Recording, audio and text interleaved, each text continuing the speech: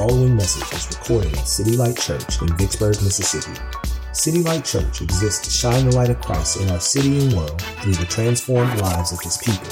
For more information on the church and its ministries, please visit www.citylightvicksburg.org.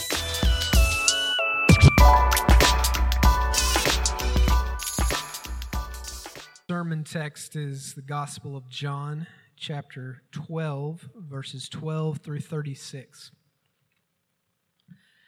The next day, the large crowd that had come to the feast heard that Jesus was coming to Jerusalem.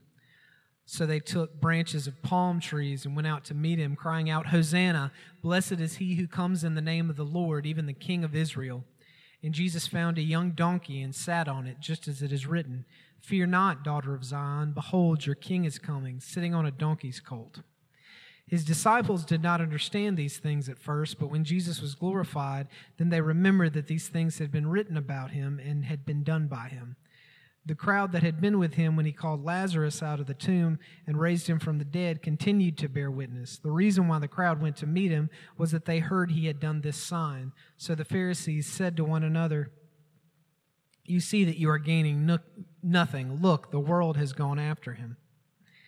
Now among those who went up to worship at the feast were some Greeks. So these came to Philip, who was from Bethsaida in Galilee, and asked him, "Sir, we wish to see Jesus." Philip went and told Andrew.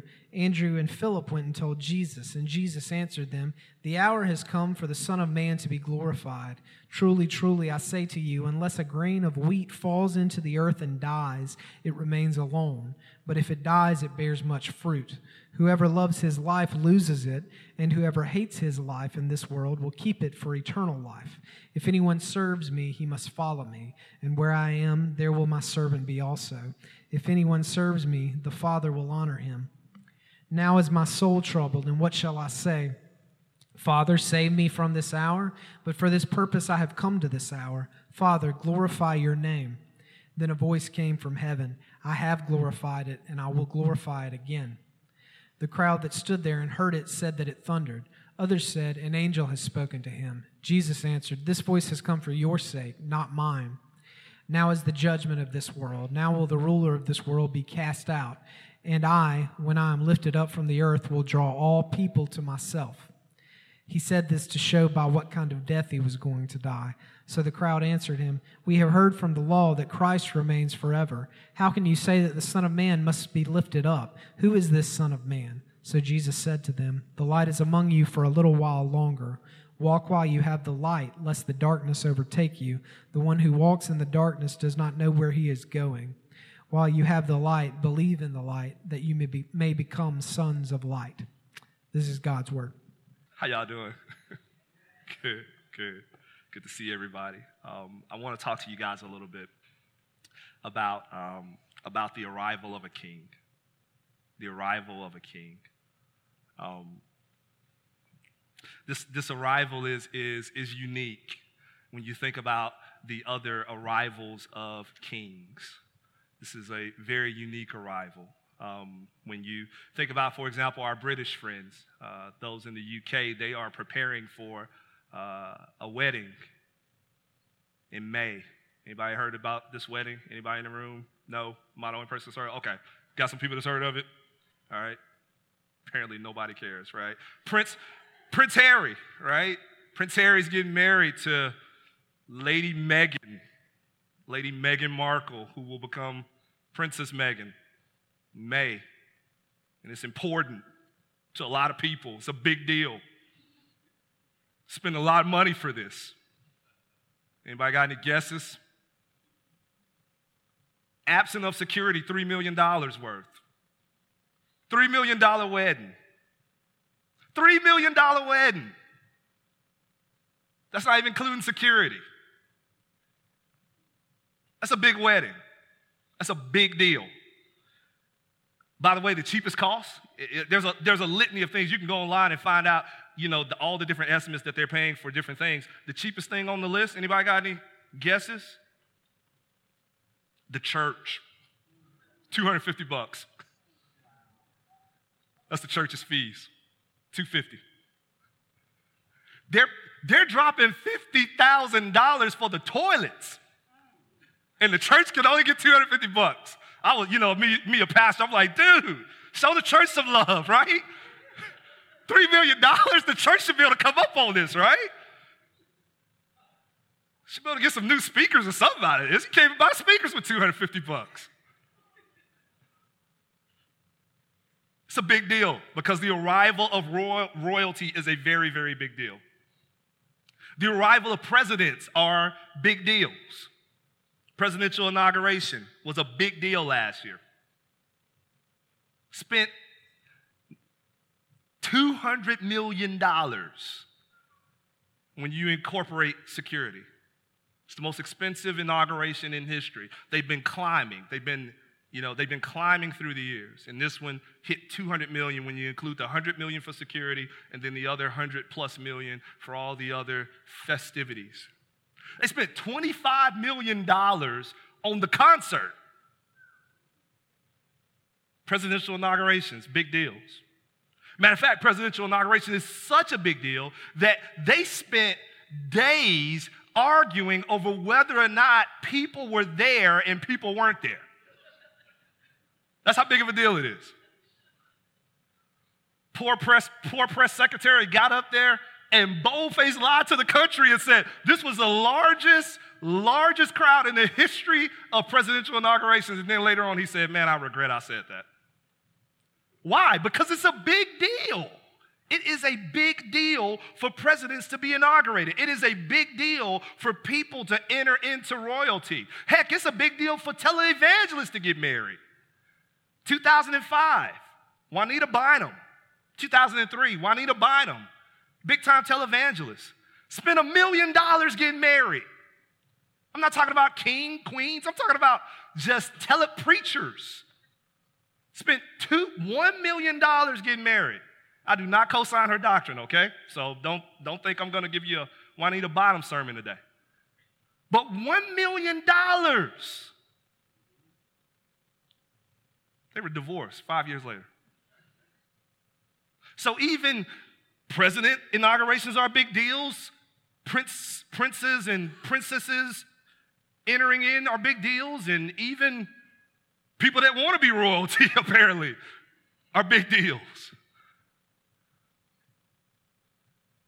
And yet the king of the universe comes riding in on a donkey. What does that mean? What does it mean for the king of the universe to come riding in on a donkey? Especially when we consider that the arrival of royalty normally signifies big things. There's very few things less spectacular, by the way, in the world than a donkey. You ever seen a donkey before? Anybody ever seen a donkey in person? Not spectacular. Anybody ever seen a donkey run against a horse, like a real horse? I was so curious about it this week as I was prepping. I looked it up. I YouTubed it. I want to see a donkey race a horse. Unimpressive. And yet, that's what King Jesus comes in on. What does that mean? What does that mean? Verse 12 says that the next day, the large crowd that had come to the feast heard that Jesus was coming to Jerusalem, and the size of the crowd, obviously, is very large, as they mentioned, but it's due to the addition of Jewish pilgrims returning to their homeland in time for the Passover. So Jerusalem is probably about 100,000 people in size already. And then you have all of the people that are making pilgrimage into Jerusalem for the Passover season. Some estimates link it all the way up to 1 million people. Possibly 1 million people showing up in this moment. So there are a lot of people that are gathered around the temple and the surrounding areas as Jesus is making his way into the town of Jerusalem. Verse 17 says that the crowd had been with him when he called Lazarus out of the tomb and raised him from the dead, continued to bear witness. The reason why the crowd went to meet him was that they heard he had done this sign. So there is a large crowd that's already gathered because of the Passover season, but there is a crowd that is congregating and gathering to see Jesus Because there was another crowd that came in that had witnessed the miracle of Lazarus being raised from the dead. And so that crowd came in and they became witnesses to all the other people that had gathered for the Passover. Can you picture this scene? There's 1 million people that are gathered around the city, and the buzz is starting to circulate around the city saying, did you hear that the man that raised the man from the dead is in town? Did you hear that the man that raised the man from the dead is here? Did you hear that the king is here, is what some people begin to surmise, and they begin to gather and congregate, and this crowd swelled. Can we pause for a moment and just take a moment to reflect on the power of witness? The reason that this triumphant entry is taking place, the reason that all these people are gathered with these palm branches, the reason that Jesus sees this large crowd welcoming him into the city is because people were talking about him. And that begs the question, in what ways are you and me, in what ways are we influencing the crowd that gathers to celebrate Jesus? How are we influencing that? In what way do you bear witness for or to? What way do you bear witness to his arrival? Not just into Jerusalem, but into this world by his Spirit. How do you bear witness to that? How do I bear witness to that? In what ways are we participating in gathering the crowds through our witness? I know how easy it is to say, well, these guys were bearing witness about a resurrection. Sure, they had a lot to talk about. Sure, they can run through the streets and tell people about what had happened. But family, I would like to remind you that you yourself have your own resurrection to proclaim.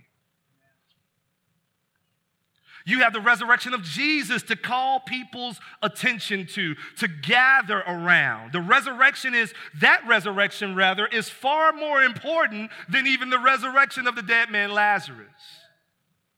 Far more powerful, far more essential, far more contributing towards our rejoicing, because it is that resurrection that leads to the resurrection of others. And you have that resurrection, and I have that resurrection to go and tell the world about. How are you influencing the crowd? In fact, you have your own resurrection that Christ has produced in you through his resurrection to go and bear witness to how he has changed your life, to how he has awakened your deadness, to how, or your spiritual deadness rather, to how he has given you hope in a hopeless world, to how he has rescued you or found you lost in your sin, to how he has snatched the snare that had trapped you in despair. On their way to Jerusalem, they were simply talking about somebody else. But you can go and tell somebody about what he's done for you. How he has resurrected you. How he snatched you up off the highway of eternal damnation and suffering. And how he literally raised you from the dead. Lastly, you have the resurrection of your brothers and sisters around you. You've seen the change. I mean, we've been here a year, and God has been doing so many magnificent things that's just circulating amongst us in this small and humble group. Don't you want to testify about it? Don't you want to tell somebody what God has done?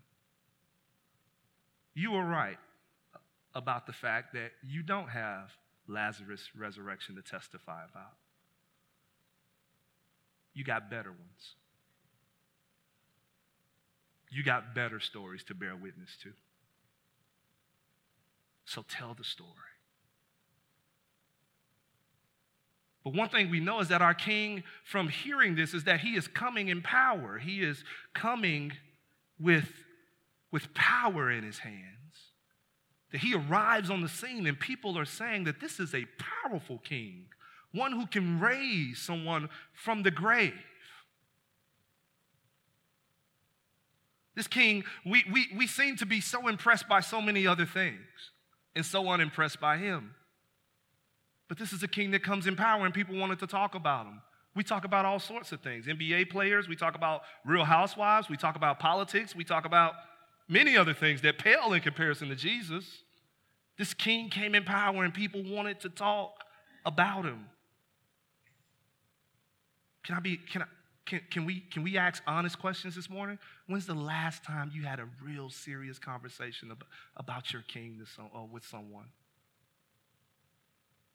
When's the last time you had a really, really honest conversation, a really, really serious conversation about this resurrected Savior? That person that's been telling you they're a Christian all their life and you've never seen any fruit. When's the last time you pressed them and said, man, brother, when's the last time you've been to church? When you going to come to church with me?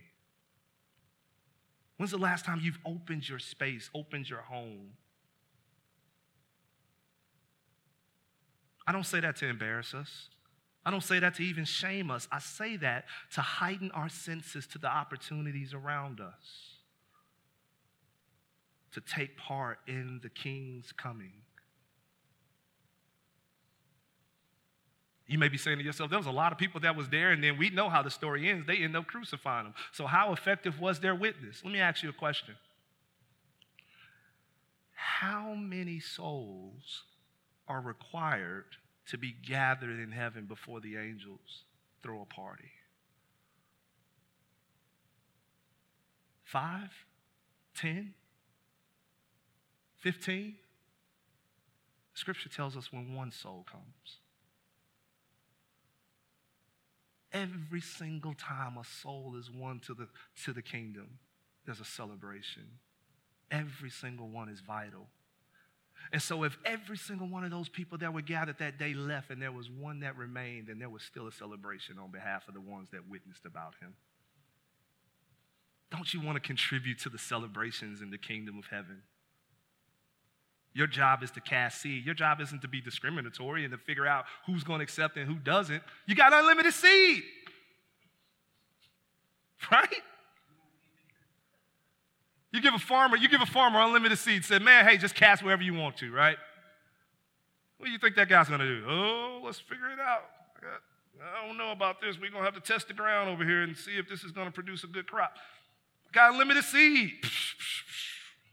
Just put it wherever I go, right? I don't have a limit. And yet we're very discriminatory when it comes to our witness. We act like we got limited witness, right? Are you tracking with that? I don't know if I should share it with him. I don't know if I should share it with her. Maybe they won't accept. Maybe they will accept. You got unlimited witness. Witness all you want. Are you tracking with this?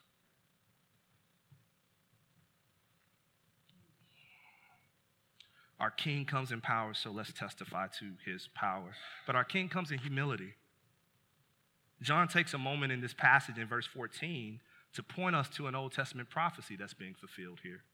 He says, and Jesus found a young donkey and sat on it, just as it is written, fear not, daughter of Zion. Behold, your king is coming, sitting on a donkey's colt. We actually see even more about this king when we read the passage in the context of Zechariah chapter 9, because this is what it's highlighting, Zechariah chapter 9. And in Zechariah chapter 9, it says this, rejoice greatly, O daughter of Zion. Shout aloud, O daughter of Jerusalem. Behold, your king is coming to you. Righteous and having salvation is he, humble and mounted on a donkey, on a colt, the foal of a donkey, or the foal of a donkey. I will cut off the chariot from Ephraim and the war horse from Jerusalem, and the battle bow shall be cut off, and he shall speak peace to the nations. His rule shall be from sea to sea, from the river to the ends of the earth. Also for you also, because of the blood of my covenant with you, I will set your prisoners free from the waterless pit. Now let's take a moment and let's talk a little bit about what we just read. He's bringing salvation, Zechariah says. He's bringing righteousness. He is delivering people from a donkey. The war horses and the chariots of kingdoms scattered across the world. The battle bows that kings soldiers are armed with and using in war shall be cut off. And instead, this king from a donkey will bring peace for the nations and establish rule and reign to the ends of the earth. He will set prisoners free from bondage, according to verse 11. Through the blood of my covenant. There's your hint right there. Through the blood of my covenant, I will set prisoners free. The king is powerful. The king is bringing life back from the dead. The king is bringing salvation. The king is bringing righteousness. The king is setting captives free. The king is bringing down kingdoms, and he's doing it from the humble position of a mounted donkey. This is totally in contrast to what people were expecting. They weren't expecting this kind of humility to be wrapped around this much power. They were expecting the king to come in his chariots and horses. As a matter of fact, verse 13 says, they took branches of palm trees and they went out to meet him, crying out, Hosanna, blessed is he who comes in the name of the Lord, even the King of Israel. The symbol of the palm trees is important because what people surmise is that while it might not have been in that moment nationalistic, it was national. Later on, it became nationalistic. They began to put palm trees on coinage in that area to speak to the nationalistic pride of that area. So here's what's being said is that this is a recognition that this king has come to bring relief and salvation for this people today, right now. Not later, not in some other kingdom, but right now. So they brought the palm trees and they said, Hosanna, right? Hosanna, blessed is he who comes in the name of the Lord, even the King of Israel. So they are saying, this is our guy. The one that raised the dead man from the grave, the one that we've heard about all these other miracles that he's done, this is the one.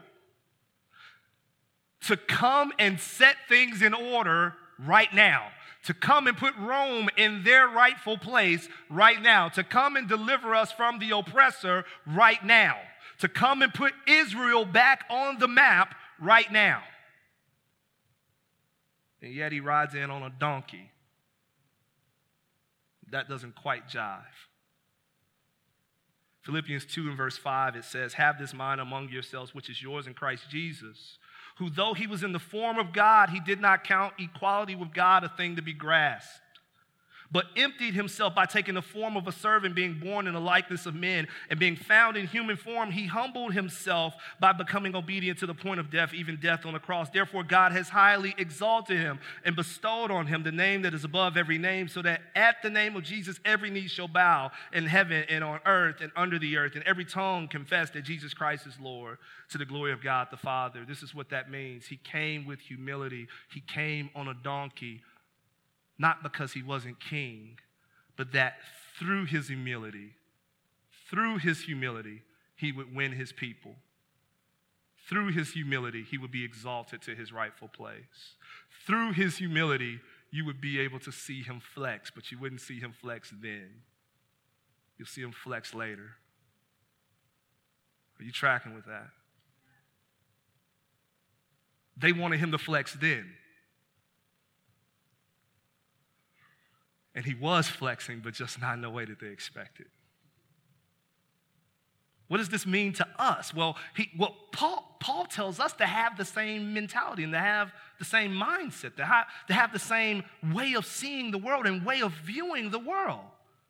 And so what that means for us is that this world, if we are to live this life for Christ and seek to win our neighbor and to win our friend and to win our family members and to win our communities to Jesus, it won't be won with the battle axe. It'll be won with open arms. It won't be won from the seat of chariots. It will be won from the saddle of a donkey. Civil rights movement understood that. They talked about what Dr. Ellis talked about at the MLK 50 event in Memphis, Tennessee a couple of weeks ago. They weaponized suffering. That they took the lowliest of positions and they used it to wield great power to literally cause kingdoms to be disrupted and shifted. Christians consider political power in our day and age to be the tool by which we will gain leverage. And the irony is that not only does political power not guarantee us that, but it actually causes us to lose it. We lose power by grasping and grappling for it. The martyrs understood that. 2nd century, 3rd century martyrs. They weaponized their suffering. Christianity, under normal circumstances, would have been snuffed out. Literally, people were getting slaughtered for their faith. But an interesting thing happened. It didn't get snuffed out. It grew. And it grew. And it grew. And the more people suffered, the more it increased. And the more people suffered, the more hearts were changed and transformed. And the more they tried to put it down, the bigger it got. The Bible talks about mustard seed-like faith, the kingdom of God being like. Or being like mustard seed, rather, not mustard seed faith, but the kingdom of God being like a small seed that increases even while people are trying to snuff it out. The contrast of this triumphant king is that he is a lion with power to breathe life into the dead, and yet he is a lamb who humbly walks to his own slaughter, and in being slain becomes the payment for the whole world's sins, including your sin and including my sin. This is not the king they were expecting. This is not the king they wanted, but it was the king that they needed. And folks, saints, fam, it is the king we need. The king arrives to disrupt the status quo. You look in verse 19, it says, the Pharisees said to one another, you see that you are gaining nothing. Look, the whole world has gone after him. The Pharisees are definitely speaking with exaggeration when they say the whole world has gone after him. They are more than likely frustrated that their plot to arrest and ultimately put Jesus to death doesn't appear to have any legs right now. It doesn't seem to be going the way that they thought that it should go, but it's worth capturing the scene to make sense of what they're seeing. I mean, think about it. Think about it. Sometimes we mentally make the mistake of thinking about Jerusalem being this small place, but Jerusalem is not a small place. It's 100,000 people here, close to 1 million people now that they have this Passover pilgrimage. And all these people have gathered, and now they're all coming to see Jesus. And people are gathering around and shouting Hosanna and bringing palm branches and laying palm branches at his feet.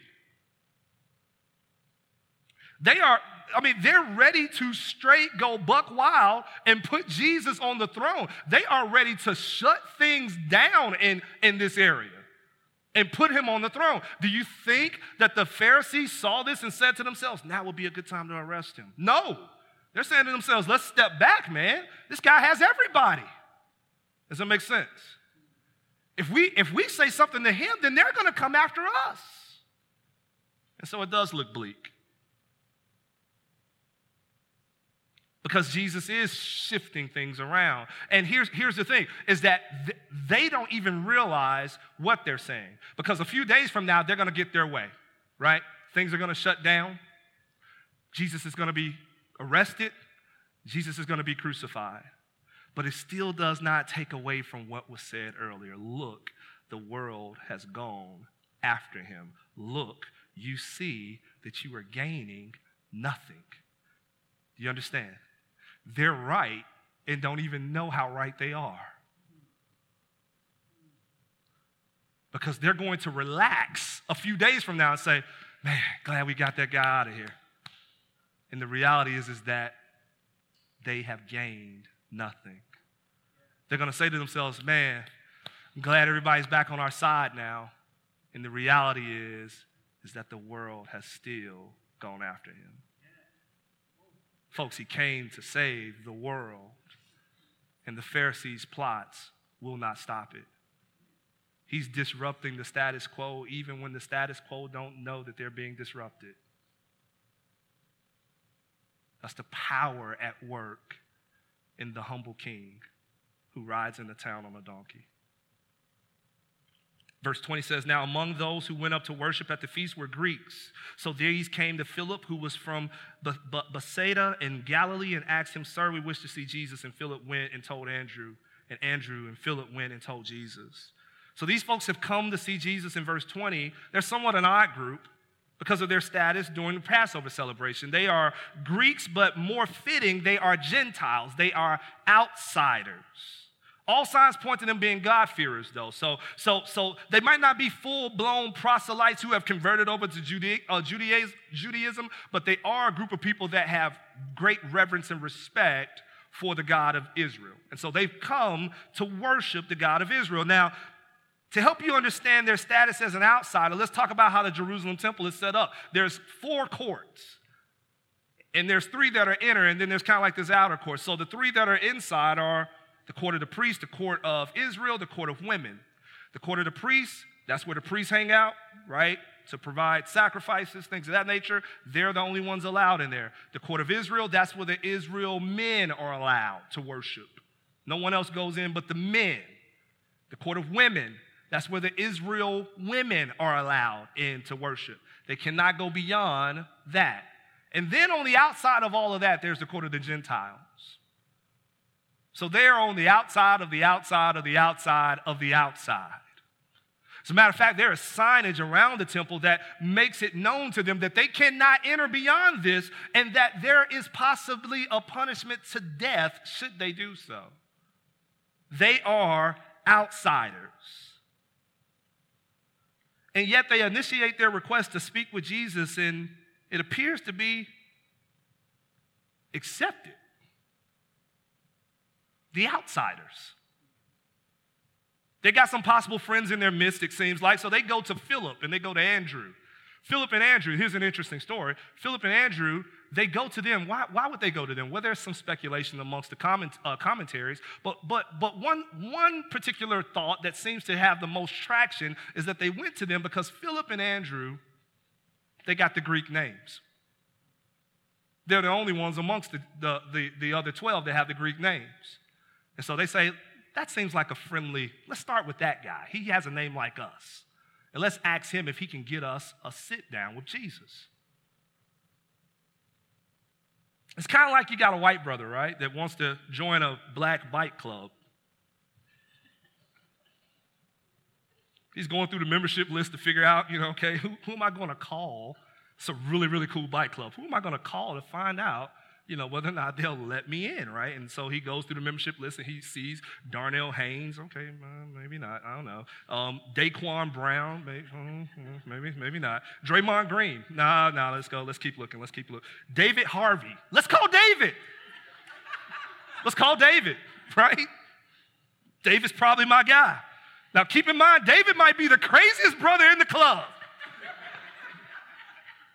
He might literally hate white people. He's like, well, let's call David. Why? Because David's name is friendly, and so David's name is familiar, and that's what's happening. It's Philip, it's Andrew. These are familiar names. Let's talk to these guys. Nevertheless, they go see these men. Both of them go see Jesus, and Jesus answers them. The hour has come for the Son of Man to be glorified. Now, I think it's absolutely worth noting here that while the Jews are plotting the murder of God, he goes and makes not only himself known to the outsiders, but he takes it a step further by actually allowing those very same outsiders to be the first to bear witness to this ground-swelling moment that the hour has come. He's been hinting at this the entire time. The hour will come. The hour is coming. The hour is coming. The hour is coming. And now the hour is coming. Who is the first group to hear it? The outsiders. Jesus loves the outsider. He loves the one who has been pushed to the edges of the courts. He loves the one who has been pushed to the outside of the gates. So the question is, are you where Jesus is? Are you looking for the prominent seats to do ministry in, or are you looking towards the fringes? Are you looking to the margins? Are you looking to live like Jesus? Are you looking to follow Jesus? Then you must follow him to the margins. You must follow him to the edges. You must follow him to the outside, because that's where you will find him. He is a friend to the outsider. So he's been hinting at this hour, and he tells them that the hour is here. And in closing, you guys thought we were going to go through all the way through 36. We're not. Calm down. We're wrapping up. Verse 24 says, truly, truly, I say to you, unless a grain of wheat falls into the earth and dies, it remains alone. But if it dies, it bears much fruit. Whoever loves his life loses it, and whoever hates his life in this world will keep it for eternal life. If anyone serves me, he must follow me, and where I am, there will my servant be also. If anyone serves me, the Father will honor him. We'll talk about the rest of this next week. But he says to the outsiders that he's about to be glorified. And the question becomes, how is that going to happen? He tells them that unless a grain of wheat falls into the earth and dies, it remains alone. But if it dies, it bears much fruit. So he tells them that in order to be glorified, he must die. And that's why this king comes into town on a donkey. His arrival will not be ceremonial. His arrival will not be that festive. His arrival will not be that grand, because he is arriving into town to die. But see, it's not simply that that death is a means to glory. Folks, that death is a part of the glory. That somehow or another, he's changed the game in terms of what we're to expect of a king. And so in shame, he finds glory. Because in shame, in the death, many are brought to life. He says if a seed just continues to live by itself, seed's going to remain alone. But if a seed dies, goes into the ground, then it will produce much fruit. So through the death will come the glory of salvation that is wrought for men and women scattered across the world throughout the history of humanity. He will be glorified, not because he comes riding in on the chariot, but he will be glorified because he is riding in on a borrowed donkey all the way up to Golgotha to die for the sins of men and women. Now understand something here, that when it says whoever loves his life, whoever hates his life in this world will keep it for eternal life. Whoever loves his life loses it, but whoever hates his life in this world will keep it for eternal life. If anyone serves me, he must follow me, and where I am, there will my servant be also. If anyone serves me, the Father will honor him. So hear this. He is saying, I am going down this road, and if anyone will follow me, if anyone will serve me, then he must go down this road as well. She must go down this road as well. In other words, not seeking to preserve your life, not seeking to preserve your comforts, not seeking to find a Christianity that is convenient for your schedule, but literally laying everything down for the sake of the Savior that you love and that you follow. Now, here's the part that becomes good, right? It's not the end, though.